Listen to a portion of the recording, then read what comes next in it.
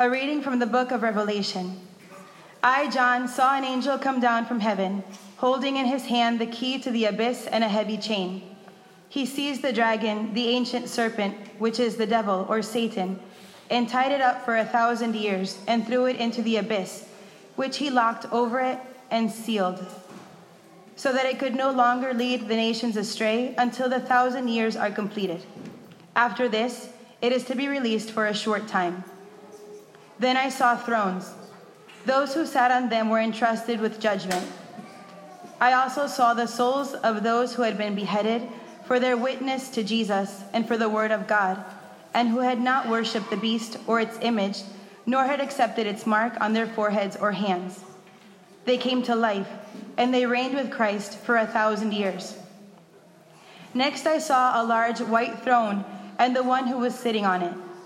The earth and the sky fled from his presence, and there was no place for them. I saw the dead, the great and the lowly, standing before the throne, and the scrolls were opened. Then another scroll was opened, the book of life. The dead were judged according to their deeds, by what was written in the scrolls. The sea gave up its dead. Then death and Hades gave up their dead.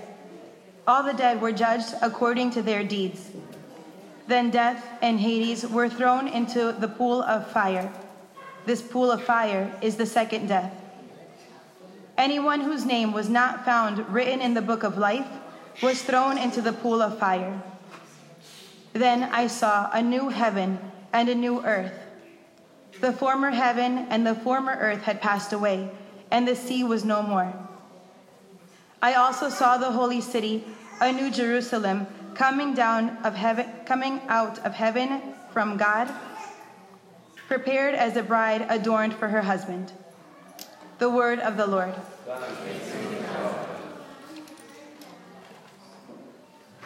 Here God lives among his people. Here God lives among his people. My soul yearns and pines for the courts of the Lord. My heart and my flesh cry out for the living God. Here God lives among his people. Even the sparrow finds a home, and the swallow a nest in which she puts her young. Your altars, O Lord of hosts, my King and my God. Here God lives among his people. Blessed they who dwell in your house. Continually they praise you. Blessed the man whose strength you are. They go from strength to strength. Here God lives among his people. Alleluia, alleluia. Stand erect and raise your heads, because your redemption is at hand. Alleluia, alleluia.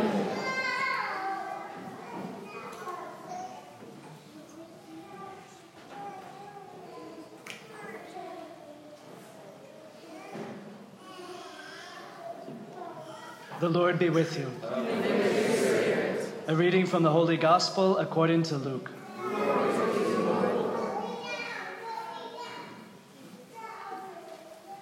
Jesus told his disciples a parable.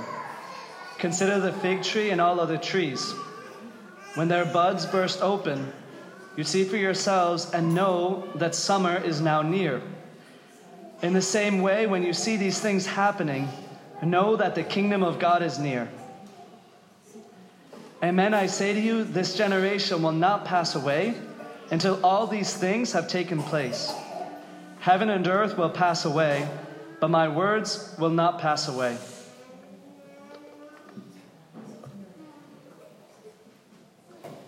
The Gospel of the Lord. Praise to you, Lord Jesus Christ.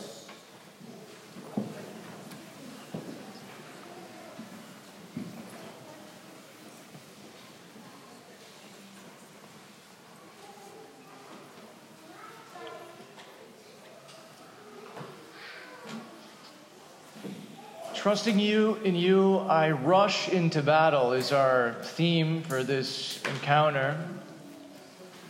And we got some interesting readings tonight that kind of go along with that. Especially, well, both the gospel and the first reading. But I'm going to look at the first reading, and this one's particularly interesting because it talks about the millennium, 1,000-year reign, something that is very, I guess, is interpreted poorly by certain people in our world, but the church has always, and lots of Catholics don't really understand I didn't even understand what it meant for the longest time, but we have an understanding of what this passage means.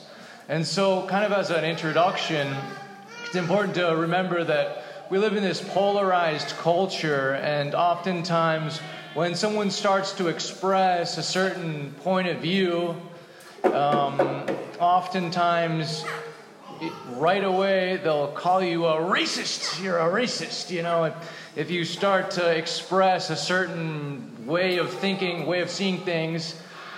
Something similar happens in theology. If you start to kind of express a certain way of reading the Bible, they come out with something else. It's like another word that's like just pushes you into a certain category of persons. What's that word? You're a fundamentalist. It means you're like, whoa! It's like the equivalent of like the theological, like, you know, F word. Like you're like categorized into that, and that's what it is, really. So it's got this really, really negative connotation, the word fundamentalist. And the first thing to realize is that I think few people really understand what the word means. Fundamentalist, most people don't really understand what the word means. That's the first thing to realize. And the other thing to realize is that fundamentalism, although has its deficiencies, although we're not fundamentalist as Catholics, fundamentalism, or the fundamentalist way of reading the Bible, has its problems. But if you ask me, it's not the biggest problem, or it's not even close to the biggest problem today in the world, and at least in terms of biblical studies and theology.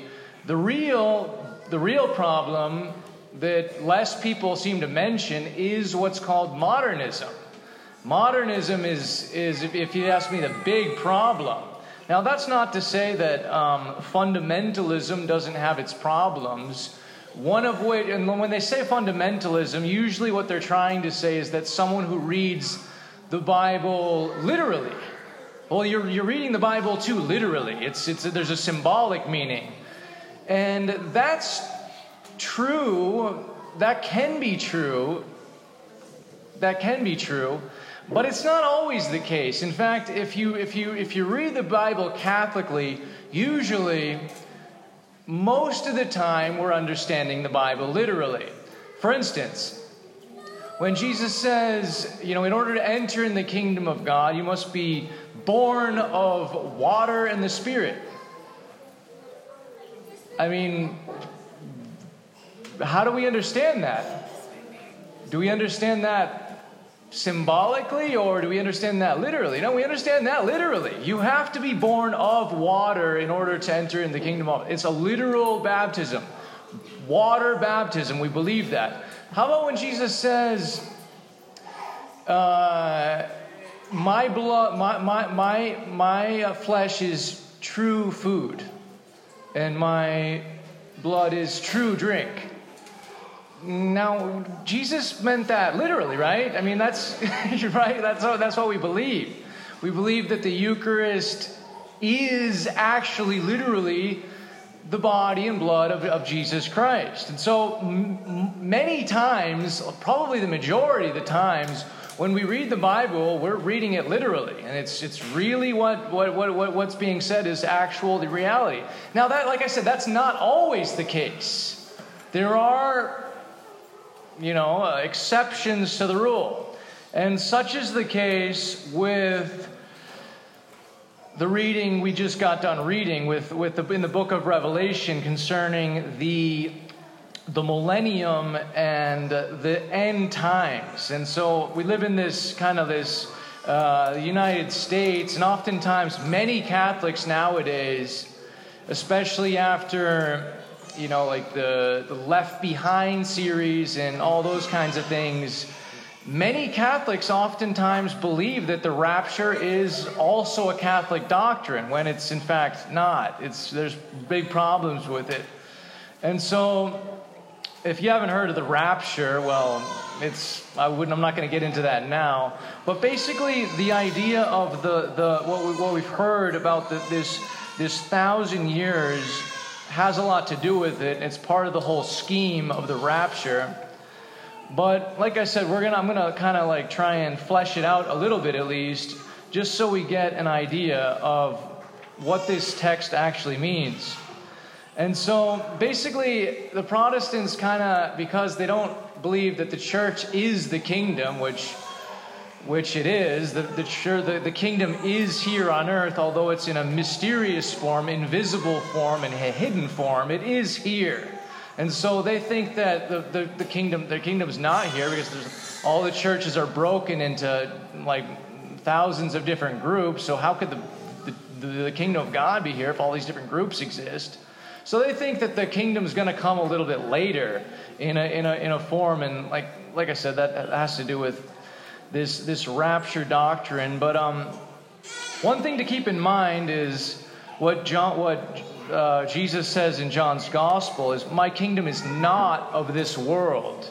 And so Jesus is not going to come back and found a kingdom like in this world, literally in Jerusalem, like some people believe. But the kingdom is here, but only in mystery. And later on, I'm gonna talk about it after the final judgment. Then that's when the kingdom comes in plenitude. But as for this text, let's take a look. So it says, "Then I saw an angel coming down from heaven, holding in his hand the key to the bottomless pit and a great chain. He seized the dragon, that ancient serpent who is the devil and Satan, and bound him for 1,000 years and threw him into the pit, and locked and sealed it over him, so that he would deceive the nations no more, until the 1,000 years were ended. After that, he must be let out for a little while." All right, so there it is, 1,000-year reign. And what exactly does that mean? Well, basically the fathers of the church up and down the past 2,000 years have always understood that this is a symbolic way of speaking about the age of the church. So the 1,000-year reign began when Jesus ascended into heaven and was seated at the right hand of the Father. That's the beginning of the 1,000-year reign. So this is what the Catechism says. Since the ascension, God's plan has entered into its fulfillment. We are already at the last hour. Already the final age of the world is with us.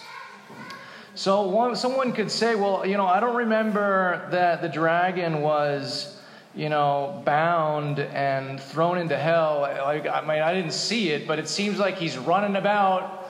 He's all over the place, right? What's going on here? Did you miss that one? Well, that's true, but at the same time, there's something to keep in mind, is that the devil was bound in a special way when Jesus instituted the sacraments. So the fact that the church is here and we have the sacraments, the devil is bound, especially for someone who's going to receiving the sacraments on a regular basis. So this is these are the sacraments, the power of God on earth. It is the kingdom of God on earth. So that's how Satan is bound, is through the sacraments. And the word, the 1,000 is basically just a symbolic number. It's basically a word that a number that means like complete fulfillment, a bit kind of like 10. 10 is a number of plenitude, and 1,000 is even greater perfection and fullness. So then it goes on and it says, "Then I saw thrones, and those seated on them were given authority to judge. I also saw the souls of those who had been beheaded for their testimony to Jesus and for the word of God. They had not worshipped the beast or its image and had not received its mark on their foreheads or their hands. They came to life and reigned with Christ for 1,000 years. The rest of the dead did not come to life until the 1,000 years were ended. This is the first resurrection. Blessed and holy are those who share in the first resurrection. And so it's kind of this interesting distinction that the author draws between the first resurrection and the second resurrection.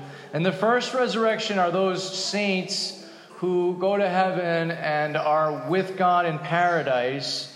So it's not like the bodily resurrection, but the souls who truly enjoy God, the vision of God in heaven, but haven't experienced the second resurrection being the true resurrection where body and soul come together again. Over these the second death has no power, but they will be priests of God and of Christ, and they will reign with him for 1,000 years.